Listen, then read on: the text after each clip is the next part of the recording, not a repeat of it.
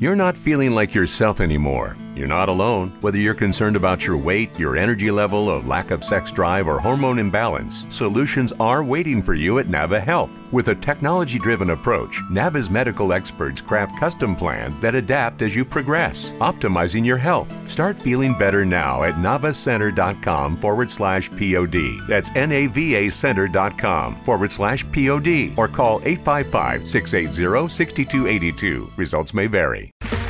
Okay, round two. Name something that's not boring. A laundry? Ooh, a book club. Computer solitaire, huh? Ah, sorry, we were looking for Chumba Casino. That's right, ChumbaCasino.com has over 100 casino-style games. Join today and play for free for your chance to redeem some serious prizes. ChumbaCasino.com. No purchase necessary. Void where prohibited by law. 18 plus. Terms and conditions apply. See website for details. A huge January 6th guilty plea, and is Putin losing it? The breakdown starts now.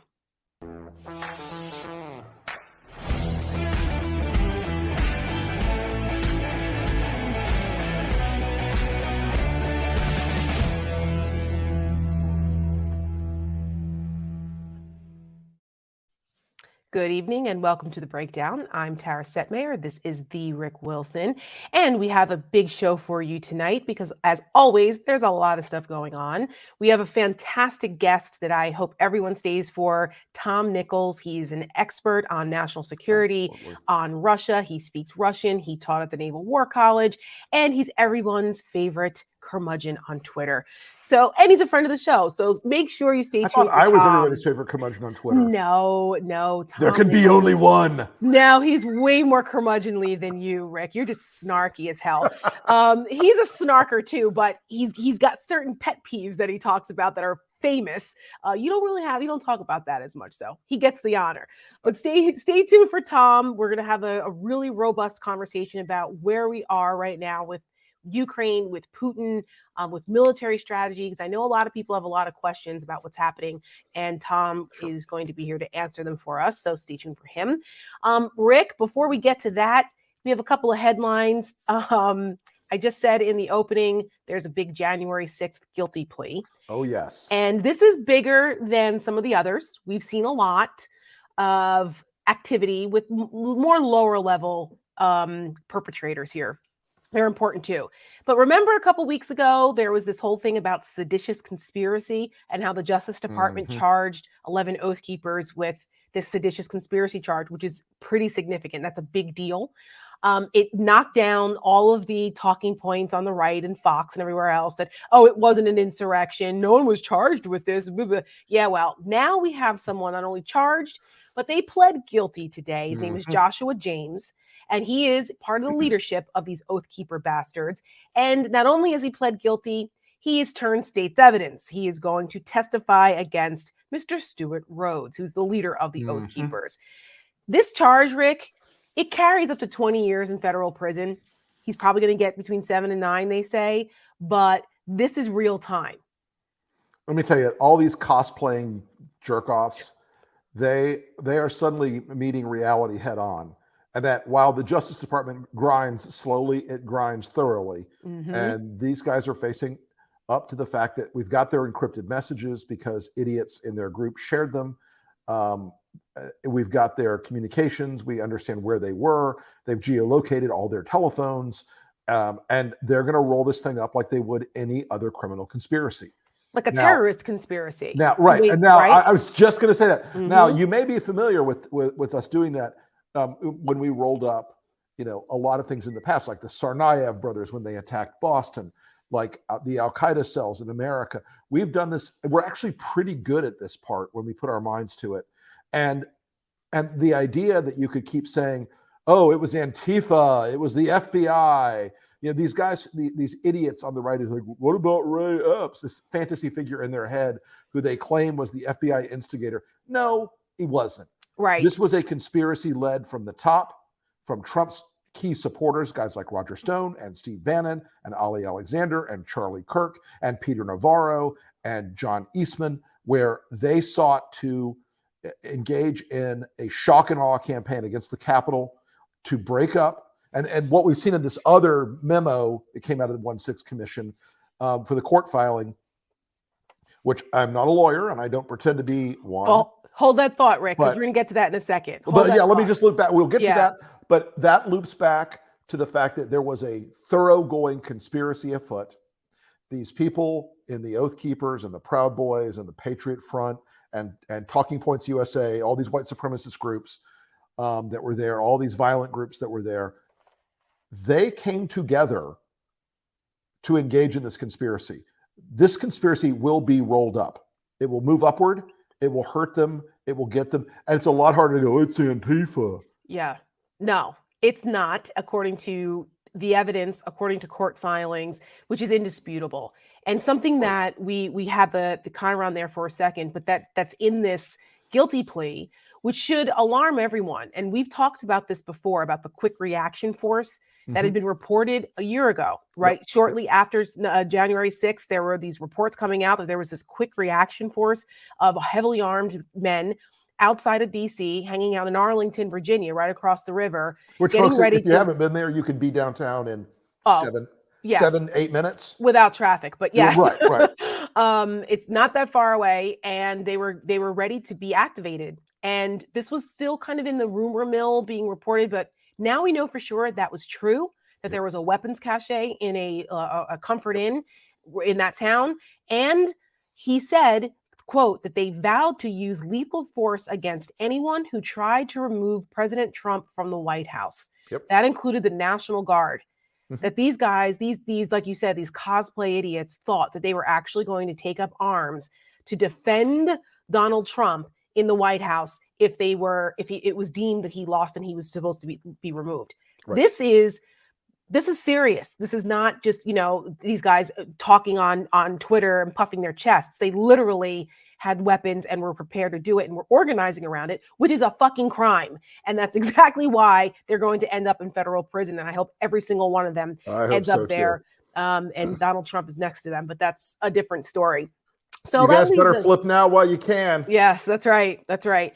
That leads us to the next part of the big January 6th news this week, which is the January 6th committee issued a filing in California against this John Eastman. Now, this is the guy most famous for the coup memo.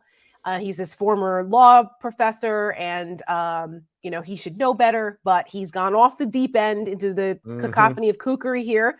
And he's the one that was really pushing for Pence, trying to come up with this legal justification. There is none for Pence to overturn the election and not certify the election on January 6th and throw it back to the states. All of that nonsense. Well, why is this significant? Well, he's refusing to turn over documents. He's turned over some, but he's not turning over everything because he's claiming attorney-client privilege. They're in court litigating this. In that court filing, it has been discovered that the January 6th committee believes that not only Eastman, but Trump also engaged in a criminal conspiracy to interfere with an official proceeding. This is something that we've had guests on the show talk about, from Harry Littman to Ryan Goodman. They've been speculating about this, but now we're seeing it actually play out in court documents. And Harry Littman, our good friend and friend of the show, put up a tweet, I think it was last night, about this when it broke. He said the 1-6 committee brief is a bombshell, but it's filed in the context of ongoing litigation, so they essentially had no choice. Nevertheless, all concerned, and particularly the former president, can't fail to grasp the huge significance of the argument. So what does this all mean? Does this mean this is the smoking gun? No, because it's a civil proceeding and it's up to the Department of Justice to actually bring any type of criminal charges like they did against the Oath Keepers. So we are speaking to you, Merrick Garland, and the Justice Department lawyers. For the love of God, please move forward. Yeah. Get off your asses and move forward with criminal charges against these people. Stop with the precedent that no former president's ever been charged or whatever. We don't want to hear that. It's clear what happened here. And I just hope and pray that they're actually working on this. There's been no indication they are. Look, they occasionally spectacularly compartmentalize things and hide them. They generally don't spectacularly compartmentalize them and hide them. We haven't seen some of the same external signals of people getting subpoenaed that you might see in a case like this. If it was going to go forward with alacrity. My concern is, as it has been for a long time, in a few weeks, the DOJ will say, hands off. It's an election year. Can't do it. Right. And which I think is exactly what Bannon and Trump and these people they've been trying to run out the clock. The committee's sort of dilatory nature has given them several months of running out the clock. Yeah. And I think they're going to try to run out the clock and get a Republican House back in place, and then try to reelect Trump in 24 and all get pardoned and everybody goes away. Well, this is where the institutionalists, I think I'm an institutionalist in a lot of ways, but this is where that needs to be put aside, because you're not dealing with normal political actors. They're not acting in good faith here. That's right. So you can't just sit back and say, well, we need to be prudent and because this is unprecedented and the guidance says, damn all that at this point. Guidance. What we're dealing with The really serious existential threats to our democracy. That's right, guidance, because somebody decided 40 years ago that it wouldn't be prudent to indict a sitting president. That's not law. It's not codified. That's an opinion. And it's like saying when the fire truck rolls up to your house, those two guys haven't had OSHA training, so they can't fight the fire. Right. That's right. It's like, stop this. There's plenty of evidence for them to move forward on this. And maybe now's the time to set the precedent. You can't commit crimes as president and get away with it. The end. Yeah. Now, simple enough should be, right? We're solving all the Call me world's crazy, problems. but yeah. Right. Solving the world's problems on the breakdown tonight. Lastly, before we bring in Tom Nichols,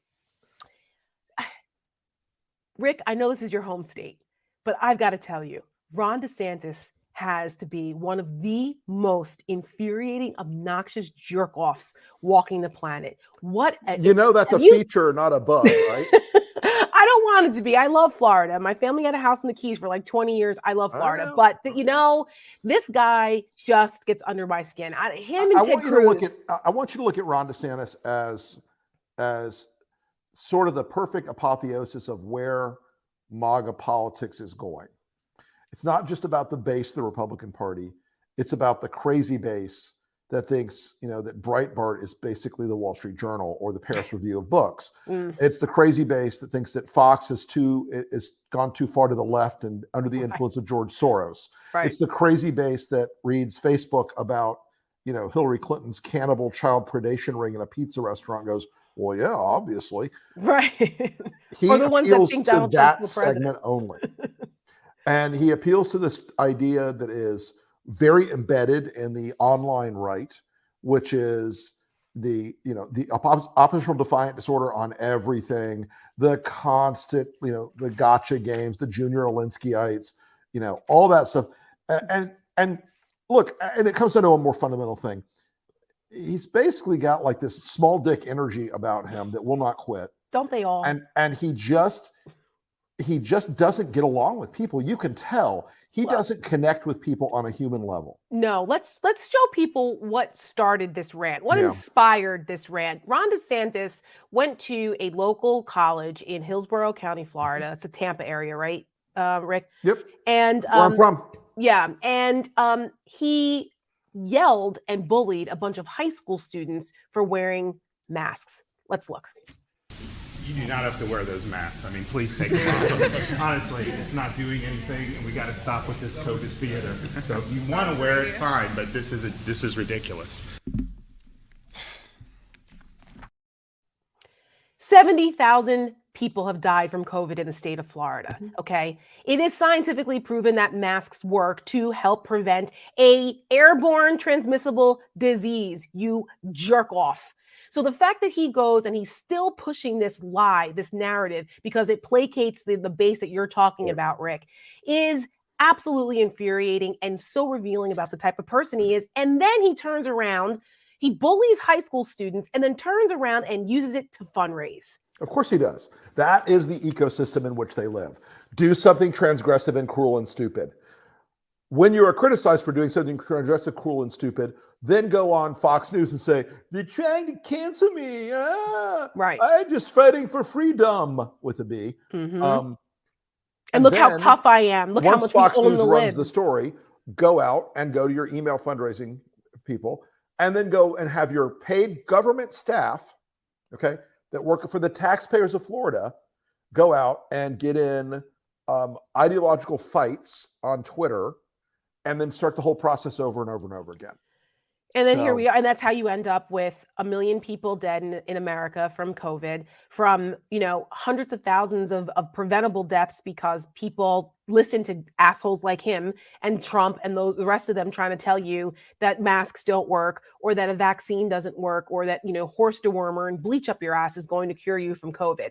It's part of what our next guest's book was about, his original book, The Death of Expertise, but he's also written another book, but it's part of that problem here, this cognitive dissonance, this Dunning-Keurig, I think it's called, syndrome, where people think they're experts when they don't know shit about anything. And the more you try to tell them that the facts don't matter, the more they dig in. And we have seen this play out, and it's literally cost lives. There's also Dunning-Keurig, which is people who can't operate their coffee machines. Yeah. Well, I think on that note, we should bring in our guests and shift focus to Ukraine. Tom Nichols, if you're on Twitter, Radio Free Tom, but he's also a friend of the show. He's written, like I said, The Death of Expertise. He's also written a more recent book called Our Own Worst Enemy, which is an excellent book. I suggest you read that too. He's an expert in national security, speaks Russian, taught for 25 years at the Naval War College. He knows a little something about what's happening in the world today over in that part of the world. Tom Nichols, welcome. Hi, guys. Good to be with you. Hey, thanks for coming on, Tom. So, Tom, I want to start off and ask you about what's happening right now, current state of play with Putin and Ukraine. We heard that there was this potential ceasefire sort of kind of agreement that resulted from the talks today. But at the same time, we also have heard about the barrage of these cities, and Kherson has been taken. What's happening? Where are we at? Okay, the first thing is always to say that anything we know, we're not sure we know, because, talking about Kherson being taken, one of the things that strikes me is how quickly people say things like, well, the Russians now control Kherson. No, the Russians are in Kherson. Right.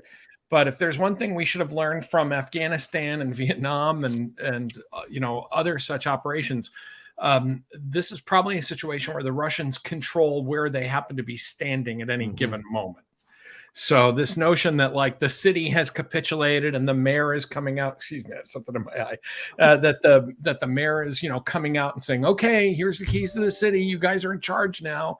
I don't think any of that's happening yet. So be wary of those reports. I think the overall situation is that we're still seeing the outcome of a gigantic strategic miscalculation by Vladimir Putin. For sure. That's what makes it so dangerous. Someone got to this guy and said, cakewalk. You'll be greeted as liberators. I was at that rodeo once before. I was going to say, not the first time, as Americans, we have to be a little careful about saying, oh, no, who could make that mistake? But I think he made that mistake. And I think what's the biggest evidence of that, Tom? What's the biggest thing that makes you think that their planning cycle is so off at this point that, this was supposed to be done within days. They clearly weren't planning for this. They weren't provisioned for it. They didn't expect this level of resistance. Putin is clearly furious. You see him on television. He can't believe this is happening. And so he's escalating his comments to things like, this is where we get all these Nazis and, right. What was the other thing? Banderites and all Banderites. That was a callback. I heard that one in years. For us old Cold Warriors. Right. Banderites. Wow. That's a deep cut. So, there's the evidence there is the complete disarray. Kiev is still standing. Zelensky's alive. They've been bogged down. They've only had some real successes in the south, but there's a lot of Russians there. They have naval support. That was a much better playing field for them down there, but they are screwing this up royally, which is not to say they're going to lose. And I think people need to get over that too, of saying, well, the Russians are going to get chased out of Ukraine. The Russians aren't going to get chased out of Ukraine. They're going to flatten the place and they're going to kill a lot of people. And we're just going to have to steel ourselves. If you think what you've been seeing now is bad, it's going to get a lot worse, because now Putin's been humiliated, and the man does not deal with humiliation. He is, think of it this way. He has said, he said at the outset, I'm going there to rescue people who are functionally Russians. They are one people, Ukraine and Russia. And this is, from Nazis and all these other people. And yet, as I tweeted earlier, he is literally bombing territory that has the bodies of Soviet soldiers in it who liberated this area from the Nazis. Tom, I think it's, and if he's willing to do that to people he thinks are Russians, just like Russians, he's lost the plot. Sorry. Tom, I think it surprises guys like you and me when we were but lads in the end of the Cold War. We used to have this vision that the 8th Tank Guards Army was going to come roaring through the Fulda Gap in a beautifully planned, logistically supported, combined arms operation and sweep into the heart of Europe. And they were going to button hook around and divide Europe, and there was very little we could do except go to nuclear war. But it is kind of the sort of decrepit state of their equipment, the obviously shitty state of their training and everything else. It just strikes me that this has got to be one more element of Putin's humiliation, that they took enough of their combat ready units in there and threw them into a meat grinder, and they've lost on a low boundary like 1,200 and on a high boundary like 6,000 of their troops so far, and they're not moving. And when you're on a modern battlefield, when you stop moving, you start dying. They're taking casualties at a rate that we weren't taking in Afghanistan. I mean, and it's important to point out that for years after the end of the Cold War, Russian pilots in particular, they didn't do enough compared to NATO pilots. They didn't do enough training that would even allow them to be airworthy, that would allow them to fly. They were getting training hours if those were NATO pilots, that would be such a low amount of hours in the cockpit, we wouldn't let them fly. Correct. That's as a pilot nerd, I can tell you, flying a high performance jet aircraft only 25 hours a year is insufficient. Right. You're not going to be current and you're not going to be tuned up. That's insufficient for a Cessna.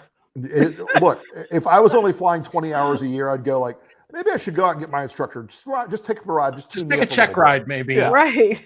Yeah. I mean, last year I flew about 90 hours, which is for a private pilot, decent amount. But, it was only when I'm flying like regularly that I feel safe about it. I'm not flying a high performance fighter jet aircraft, which in hostile conditions. Right.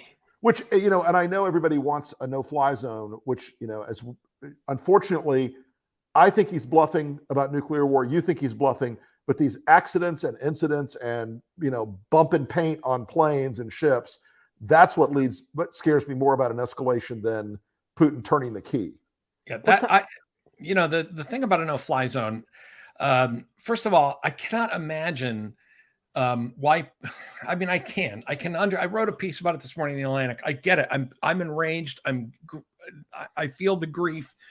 But what a gift to Putin to make this into NATO's war. That's probably the only thing that could save him now, is to say, see, I told you, it's a NATO war. NATO's after me. And the Russian, there are a lot of Russians who are not good with fighting their brothers and sisters in Ukraine to be totally okay with fighting NATO. Yeah, I think that's right. And I think, as a friend of mine said this morning, he goes, "You throw in enough stingers, every bit of Ukraine can become a no-fly zone."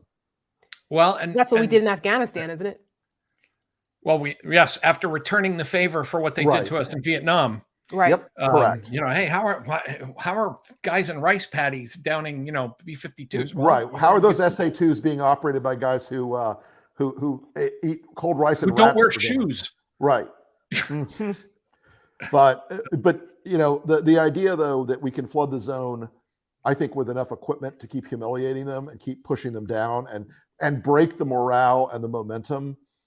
I think Biden's actually and NATO's pursuing the right strategy right now. Generally, I mean, we're now putting them in the box. The Ukrainians, as long as we can keep their morale at a point where they're willing to resist, It seems to me that giving them enough jabs and enough stingers, is a significant alteration of the playing field. My big worry, and this might be my old Cold War gene. I mean, Rick, I don't know if he's bluffing, but like you, I don't want to be in a situation where accidents can happen and suddenly people have to back up their bullshit and say, well, I didn't want to do it. But the other thing about this, with the danger of escalation here, is I think he actually could get so desperate, because this thing has just turned into a gigantic. Can I drop an F-bomb? Absolutely. Have you watched our show? It's a gigantic clusterfuck. Yeah. He is. I mean, his economy is off the rails. I'm really shocked to see this. I mean, I didn't think that the Europeans, the European Union saying we're going to send, military aid to like beyond this, a world I couldn't have imagined 2 weeks ago. I think he's going to try and provoke NATO. Day one of this, I had a friend who's a former Merkel advisor say to me, we're really going to try to do something and maybe delay Nord Stream, but that'll be about as much as we can do. But that changed real fast. And 2 days later, I talked to the same person. It's like, well, we're thinking about just rolling over a bunch of equipment to them tomorrow. I may drive a truck myself. Fuck it, we'll go. And their determination to, and I think Germany sees a moment here where if you want to save the European Union project, you got to save NATO, and you got to protect the idea of free and democratic free market economies, or relatively free market economies throughout Europe. And I think they see it. The change in my political friends in Germany is so striking, I can hardly express it. And it's interesting because there's some of the old time, neo-Trumpers or whatever they are now, saying, well, but this shows that it's still old power politics, and this is the end of old Europe and the end of the end of New Europe and the globalized, the blah blah blah. No, if anything, Putin. Corey Shockey at AEI had a great piece the other day where she said this is the renewal of the Western liberal. Like Putin has suddenly given everybody a reason to go, oh yeah, that's why we have alliances and transnational organizations, and international institutions, and norms and institutions, and diplomacy. I love the people who are saying, well, this is really the death blow for globalization.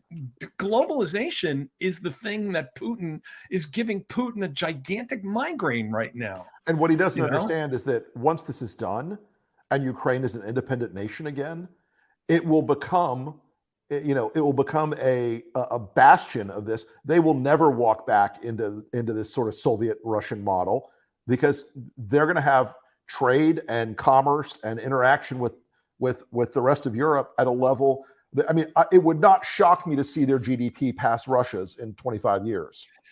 It strikes me, and I kind of said this sort of bravely on Twitter the other day, and I think I'm still believing this. We've seen the high water mark of post-Soviet Russian power, and it passed about 10 days ago. Yep. Mm-hmm. I think that actually when this is over, God willing, that it ends with something less than the day after. Right. But it may not end. It's not going to end next week, and it's not going to end next month. But when this thing is finally done, whether it takes 6 months or 6 years, you are going to have yet another Russian rollback. Putin is bringing about everything he feared. This is a great example. That's a perfect point, Tom. Yeah. Isn't that usually what happens, though? Our friend Ruth Ben-Ghiat talks about that in Strongmen. And she's been tweeting about this a lot also as a historian, that oftentimes this is when the authoritarians overstep. Hey guys, it is Ryan. I'm not sure if you know this about me, but I'm a bit of a fun fanatic when I can. I like to work, but I like fun too. It's a thing. And now the truth is out there. I can tell you about my favorite place to have fun. Chumba Casino. They have hundreds of social casino style games to choose from, with new games released each week. You can play for free anytime, anywhere, and each day brings a new chance to collect daily bonuses. So join me in the fun. Sign up now at ChumbaCasino.com. No purchase necessary. VGW Group. Void where prohibited by law. See terms and conditions. 18+. Hello, it is Ryan, and I was on a flight the other day playing one of my favorite social spin slot games on ChumbaCasino.com. I looked over at the person sitting next to me, and you know what they were doing? They were also playing Chumba Casino. Coincidence? I think not. Everybody's loving having fun with it. Chumba Casino is home to hundreds of casino-style games that you can play for free anytime, anywhere, even at 30,000 feet. So sign up now at ChumbaCasino.com to claim your free welcome bonus. That's ChumbaCasino.com and live the Chumba life. No purchase necessary. VGW Group. Void where prohibited by law. See terms and conditions. 18+. They end up, receiving the fate that they fear the most, which seems to be the path that Putin is on here. Yeah, I mean, he's, I think, the last thing he wants is a hyper-nationalistic, anti-Russian Ukraine on his border. Right. Well, wow. If that, because after this, I mean, we've been talking a lot about how Russians, have a lot of Ukrainian relatives and friends and family members. That goes both ways. Ukrainians have a lot of people in Russia. They don't have a natural enmity for a lot of people to whom they are married. But I keep watching this and saying, no matter how this comes out, these people are going to hate your guts forever. Yeah. Here's a good example. Created an entire new national mythology here that is not about ethnic Ukrainianism, but about being and I'm kind of stealing this point from Ann Applebaum, who had a great line where she said, Putin is practically teaching the Ukrainians about civic nationalism as opposed to the blood and soil. He's teaching them about, another word for civic nationalism is patriotism. Right. That it's a civic form of love of country because of what he's done. I think, Russia is going to, the kind of things that have been implemented against Russia now, they are going to take years to unwind the damage from this. Putin, and this is one of the reasons I worry about Putin getting desperate and trying to just lash out, because there's a reason that Bismarck once referred to preventive war like this one as committing suicide out of a fear of death. Right. Yep. That's right. I want to show an example of what you're talking about, Tom, as far as this civic nationalism and the humanity on the Ukrainian side, and what's clear. It's clear that there is this empathy for the young Russian soldiers who have been thrust into this, that thought they were going to boot camp, and the next thing you know, they're on the front lines fighting Ukrainians, and they're going, what the hell are we doing here? Because we're seeing these reports of some Russian soldiers surrendering and being really upset when they do. But the way the Ukrainians are handling it, I think, is tremendous. Let's take a look at this video. Наташ, все хорошо, Наташ, слышите? Все, говори, мама, говори.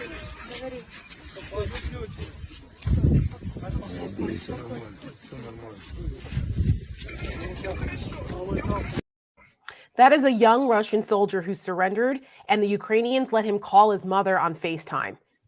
Okay, but I'm going to be Dr. Buzzkill again here for a minute okay. and say, this is video provided by the Ukrainians. This guy's been captured. He's on tape. Approach all of this. One thing I have to say, regardless of the provenance of this video, the Ukrainians have played a vastly stronger information game than the Russians. That's the next subject. First off, the Russians failed to secure the primary strategic objective in any information war, which is adequate cat memes. Rick, you're stealing the thunder for in a minute. Wait, hold your fire on that. Tom, I'm glad you're bringing this. Can't wait to get to the cat. I know the cat memes. That's all that matters. I will say That's all that matters. I will say this though. Tom bringing up that point about that video, we have to be careful with it, is part of the discussion we wanted to get to about the propaganda war, because even if it's true or not, or if it's propaganda, it looks like the Ukrainians are winning that war. Yeah, although again, on the ground, before we came on, I was watching some footage from Kharkiv, and on the ground, it doesn't. Who's winning this war by sheer force. But the information war, when it comes to things like sanctions and international will, and losing a vote at the UN 141-5. Those things matter. And I think, again, Tara, you asked me earlier, what's the evidence that the Russians screwed this up? They weren't ready for this. Look, the Russians are not amateurs at information ops. They know what they're doing. They didn't think they were going to need them. They thought that they were going to be standing there and, walking across beds of roses and taking pictures with their arms around happy, Ukrainian babushkas, thanking them for liberating them from the Nazis. The Ukrainians, being a much freer people, living in a free society. The other reason the Russian meme game isn't strong, the Russian info game isn't strong, they're scared shitless of their own government. Sure. So you're fighting this culture that is used to expressing itself and being online and talking to people in other countries. And it just breaks my heart. It didn't have to be this way for the Russians either, because I think the average Russian, I can't remember who said this the other day, but the line was, this war is supported by exactly one person in Russia. That's it. It's Putin. Even his guys. Before we came on, I was reading a report. I guess the foreign intelligence guys. Oh, this is now the hot war, and we're in it, and the West. That's the same guy that got his ass handed to him in that meeting with Putin 5 or 6 days ago, where Putin's saying, "Come on, spit it out," and he's standing there going, "Ha ha ha ha ha ha." There's nobody who thought this was a good idea except Putin and the right-wing Orthodox priests and hyper-nationalists surrounding him or something. But the average Russian didn't, it's a tragedy for everybody involved that this has turned into a horrendous war that is going to put the Russians back in a box for a long time to come. I think the economic sanctions have been so thorough. And that I talked about this the other day. That the Rick Wilson doctrine. The Rick Wilson doctrine. Seize the yachts. Seize the yachts. But that old formulation that the defector Victor Rezin said of the Russia was controlled by the crocodile of the party, the KGB, and the army. Well, now there's still sort of the FSB side of it for Putin, but the oligarchs and the army are now, I think, both extremely nervous about where this leads them in this contemporary formulation. And the fact that the oligarchs are now fleeing to the Maldives and doing their best to sell any asset that isn't tied down for dollars, I think this is going to bring. I mean, the reason they moved to London and Miami and New York is because they love the West. They love the lifestyle. They love living that beautiful life, with the money they dragged out of the kleptocracy. Well, all that shit's over, and they have very few motivations now. And I don't think he's going to go back and renationalize every industry. There's too much money to be made for Putin himself. That's why they're speaking out now, the oligarchs. Tom, could this take Putin down? Man, is there a chance that Putin could be removed? Very tiny, but if it's a war with NATO, zero. Yeah. Mm-hmm. Then it's a rally around the flag. I almost wish Putin would try and renationalize all that stuff and fight back against the oligarchs. Because boy, the one thing that would really put him in danger would be doing something like that. Right. The army. Rick brought up the army. Putin, to take a line from everyone's favorite movie and the one that explains everything about life, The Godfather, I'm sure before this thing started and they were all sitting there, Putin said, and if this operation goes bad, I'm going to blame some of the people in this room. And since the army were the guys who said, sure, we can pull this off, their incentive to put distance between themselves and the boss, because he's going to blame them. They're the ones that took this on. I'm sure the FSB guys were saying, we're not so sure about this. The other thing to note about the army, the defense minister is the only guy that's been the true survivor in this big game. For 22 years, right? Shogun's since he's longer. Been in the Kremlin in some form or another since Gorbachev, since right? 1991. Mother of God. There's some secret sauce. He was the minister for emergency situations under Yeltsin. He's never been in the military. He's now the defense minister. He's kind of a trusted, I'm sorry to go off on old time Kremlinology here, but he's kind of a trusted broker in the sense that he could never really make a play for power because he's not an ethnic Russian. He's a Tuvan. He's from this kind of area in Central Asia near Mongolia. He's been a noted survivor. for his throat singing. Yes, the most famous people from that region Are are the mostly throat singers. singers. Oh But, my God. but if this goes No, bad, look it up, Tara. Look I up believe Tubin throat you. singing when we're done. I You will be believe shocked. you. She's sitting there thinking. Sitting there thinking. Nichols like, "Are and these Wilson guys are making jerking one my of their chain?" creepy inside jokes about No, throat no, singers. no. No, it's a thing. It's a Listen, real thing. I worked for a member of Congress who used to every St. Patrick's Day play his jaw harp. So there's nothing that I have that surprises me. So go ahead, throat singing, jaw harping. You can whatever. have that one, Rick. I'm going to pass on jaw harping. I got nothing on that. If some point Putin's going to blame him, then where does that go? And so at some point, is there honor among thieves? I don't know. I think right now they're all plenty afraid of him. But this is weird. I mean, if you're working in the Kremlin, the boss has gone nuts. I mean, I really think he's unhinged. He's down in the anti-COVID bunker. He's 30 feet away from anybody who has to talk to him. And what really strikes me is that they show that on Russian television. Right. Yeah. Right. Speaking of, by the way, Russian television, and the propaganda war. Yes. Looks like RT is folding. Yeah. But right before we came on, there were reports that people are getting fired, and we know that a lot of cable providers in the U.S. don't carry it anymore. Europe is basically telling them to go fuck off. So, but I don't know if you saw this, but Rumble, owned by Danny Bing Bong and Bongino, and Rebecca Mercer and Peter Thiel and some others, they've said they're going to keep carrying RT. Well, of course, because of course they are. Because of course they are, right? Exactly. And you also have, but here's the other thing that, over there in Russian state TV, and we had Julia Davis on recently. She monitors all that stuff. I know you watched some of it too, Tom, but she was saying how they're using the ilk that's coming out of Fox News and some of these pro-Russian people, like this retired Colonel McGregor guy who's been a pro-Russian stooge for years.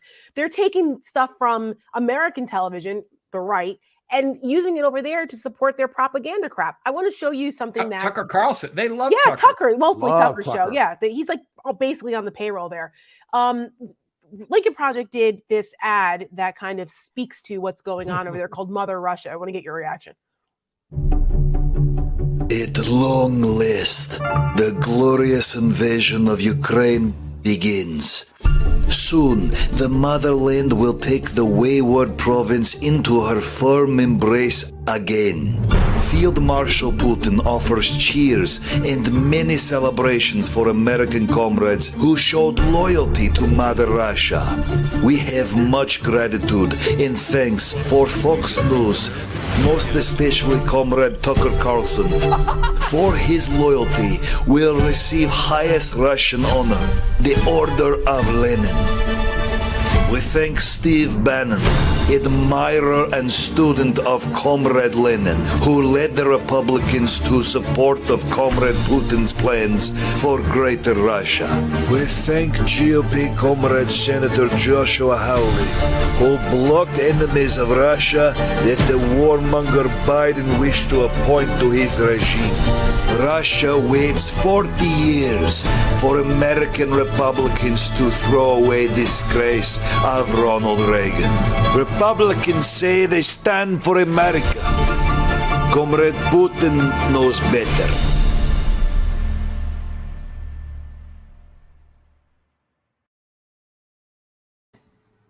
Wow.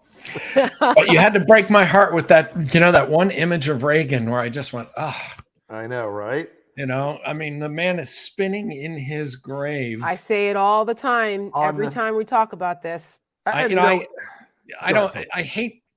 listen to all this, you Republicans and Reagan I'm sorry. I lived through the 80s, especially when it came to foreign policy. Right. And especially with Soviet policy, it is just heartbreaking to think of what the Republican Party became. And anybody who thinks that this is the natural outcome of Reagan's of the Reagan Revolution is just totally wrong. It is wrong. Yeah, just totally off the mark.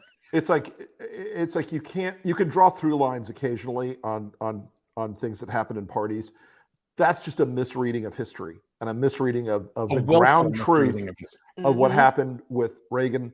Hey guys, it is Ryan. I'm not sure if you know this about me, but I'm a bit of a fun fanatic when I can. I like to work, but I like fun too. It's a thing. And now the truth is out there. I can tell you about my favorite place to have fun. Chumba Casino. They have hundreds of social casino style games to choose from with new games released each week. You can play for free anytime, anywhere. And each day brings a new chance to collect daily bonuses. So join me in the fun. Sign up now at ChumbaCasino.com. No purchase necessary. VGW Group. Void where prohibited by law. See terms and conditions. 18+. And Thatcher and the Pope with a vision to liberate hundreds of millions of people from Soviet communism.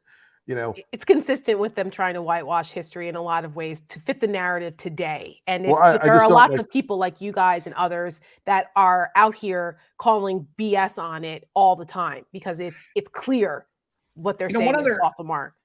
One other thing that struck me about that ad, and it's been striking me about pretty much for 5 years about all the things that we've all talked about with Trump and now with the Russians, is how many of the prominent Americans who have become these kind of fellow travelers are just such small and mediocre people. And that kind of explains it in and of itself. I mean, so much. Only in this world could Tucker Carlson become what he's become. Right. Only in this part of history could anybody not laugh Josh Hawley off the stage. Only in this world could Steve Bannon. Right. I mean, I don't even know how to finish that sentence. And I think, this is kind of the revenge of the third string that has decided that if they have to get into bed with the Russians to punish America for undervaluing their obvious talents, right? That that they think are somehow not being appreciated by a foolish country, then that's what they're going to do. But to think that we've reached this terrible point in history because of such a bunch of small and insignificant people is really heartbreaking. I mean, you at least want your villains to have some greatness in them. And instead, this is just. There's a lot of as my grandmother would call them, no count Peckerwoods. I mean, they're just not. They're not sending their best. No, we don't use that one in New England. But yeah, Tom, you've been really generous with your time, and I can't not let you leave without two last things. One, how does this end? We see a Russian convoy sitting there. People they're saying, well, why don't we just blow it to hell? Why is it sitting there? What should we expect? How does this, what do we expect in the near term? And how does this end in your opinion? I don't know how it ends. And anybody who confidently sits here and tells you they know is making shit up. I think it's going to end with a lot of dead people, a lot of destroyed cities. And Putin is not going to let this go. The phone call today with Macron, I mean, God bless him. The French president literally told Putin today, you are lying to yourself about what's happening. Mm-hmm. Right. And Putin basically said, I'm not bombing Kyiv. Yeah, too bad. Except for all the bombs and, Yeah. I mean, he doesn't care. And he's going to kill a lot of people before this is over. I think I don't want this to end in an East-West confrontation bigger than the one we're already in. I'm worried about an attempted provocation. I think the best outcome is that they become so bogged down that there are people who come to Putin and say, boss, you got most of what you wanted. You've taught these neo-Nazis a lesson. We're going to just stay where we are. We're going to turn all of Ukraine into a frozen conflict for the time being. And get some kind of a ceasefire. If that happens, great. But people in the West need to slow their roll.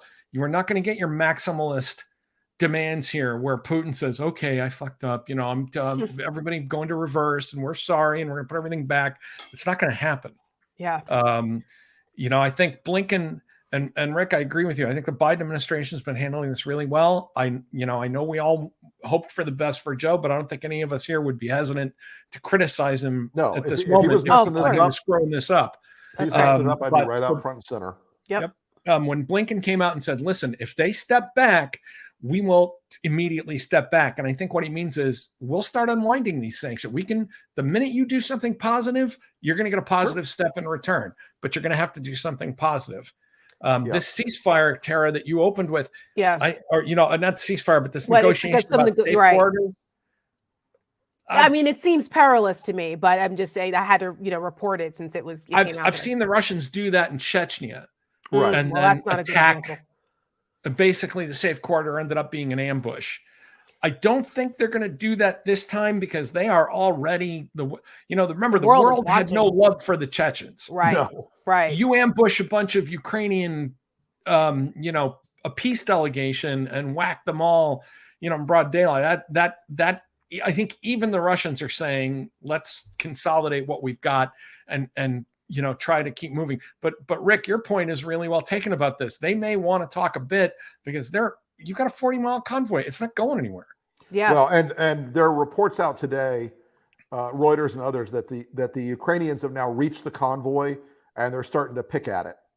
Yeah, I saw that. They've been hitting along there. Tom, do you have theories as to why the convoy is stalled? I've been reading all kinds of different reasons. Is it true they're out of gas, or is there a strategic play? Is it because they thought that Kyiv would fall sooner, and now they're like, wait a minute? Gas.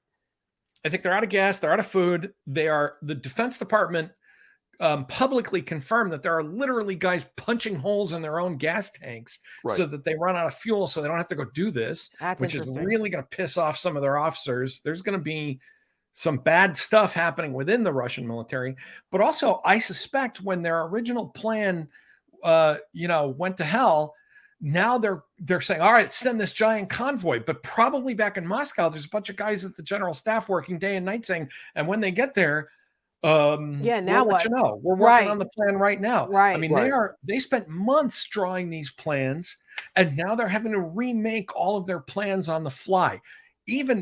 We're pretty good at planning in the United States. We have our own strategic problems when it comes to big operations, but we're hip deep in planners. The Russians, not good at this. Not so much. Well, you know what? We have to end on a positive note because this is a heavy conversation and what's happening in Ukraine is awful. But everyone who follows us knows that we're all cat parents. And Rick has been eager to talk about the Ukrainian cats. And of course, anyone who knows Tom Nichols knows that he loves his cat, Carla. Well, there is a whole, and Tiki's around here somewhere, there is a whole thing going on. These are cats in the Ukrainian army. They are putting out these pictures all over Twitter, speaking of the propaganda information war. But we say we stand not only with the people of Ukraine, but with the kitties. This is awesome. I favor the liberation and freedom of the Ukrainian cat population. When we were off camera, I was just then I was trying to. I'm trying to lure Nameless. I know. I'm trying to get Carla to come in here, and I know Tiki's over here somewhere. He's staring at me. He's laying on the couch staring at me over here because cats do what they want. This shows that we're all cat parents, right? If these were dogs, we'd go.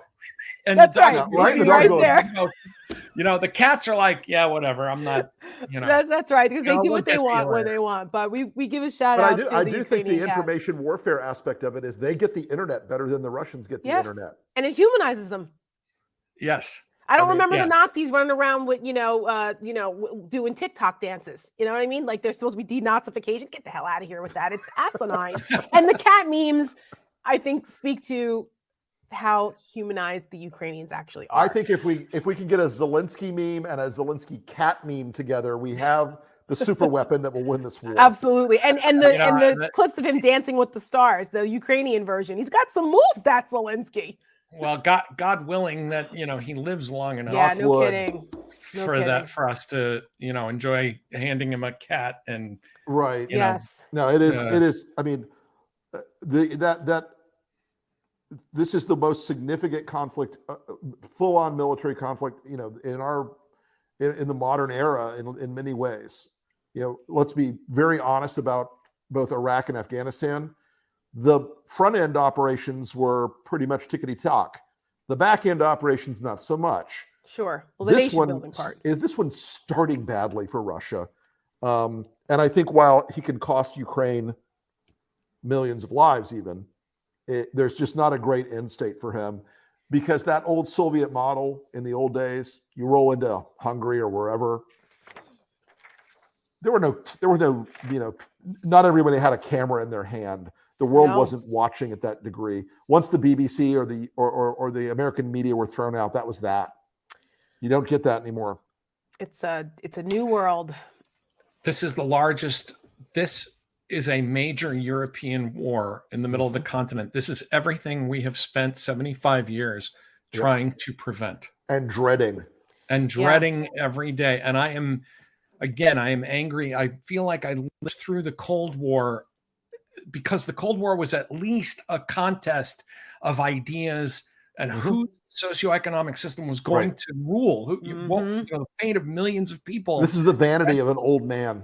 This is the millions of people, hundreds of thousands of people are going to die. Millions have been displaced. Millions more could die because this guy spent too long in COVID isolation. Because the Russians who surround him in the Kremlin are too scared to tell him that he's become a delusional old lunatic. I mean, for this, we have to risk the future of humanity. It almost makes me nostalgic for understanding that if we were going to fight in Europe 40 years ago, it was going to be for something that mattered beyond the immediate lives. I mean, now what matters is the lives of millions of Ukrainians. But if this thing gets out of control, for what? Because for one old stupid old man? This is insane. A bitter guy who was pissed off he had to drive a cab after the Soviet Union collapsed. Clearly has been, I think that's right. I think, and for a lot of people around him, just saying for 30 years, instead of saying, and I remember having this discussion, I know we're running out of time. I'll just say, I remember having this discussion with former Soviets in the 90s where they said, we're humiliated and these countries look down on us and I said, maybe you shouldn't have been an oppressive, brutal, occupying empire for 70 years and you wouldn't be in this situation. So maybe the new chance now is to become a different kind of country that lives in peace with your neighbors and becomes part of the international community. And I think 90% of Russians said that's where we have to go, especially the younger Russians. But there were still enough old men who said, I want a do-over. I want one more shot at, the old time religion. I want to try it one more time.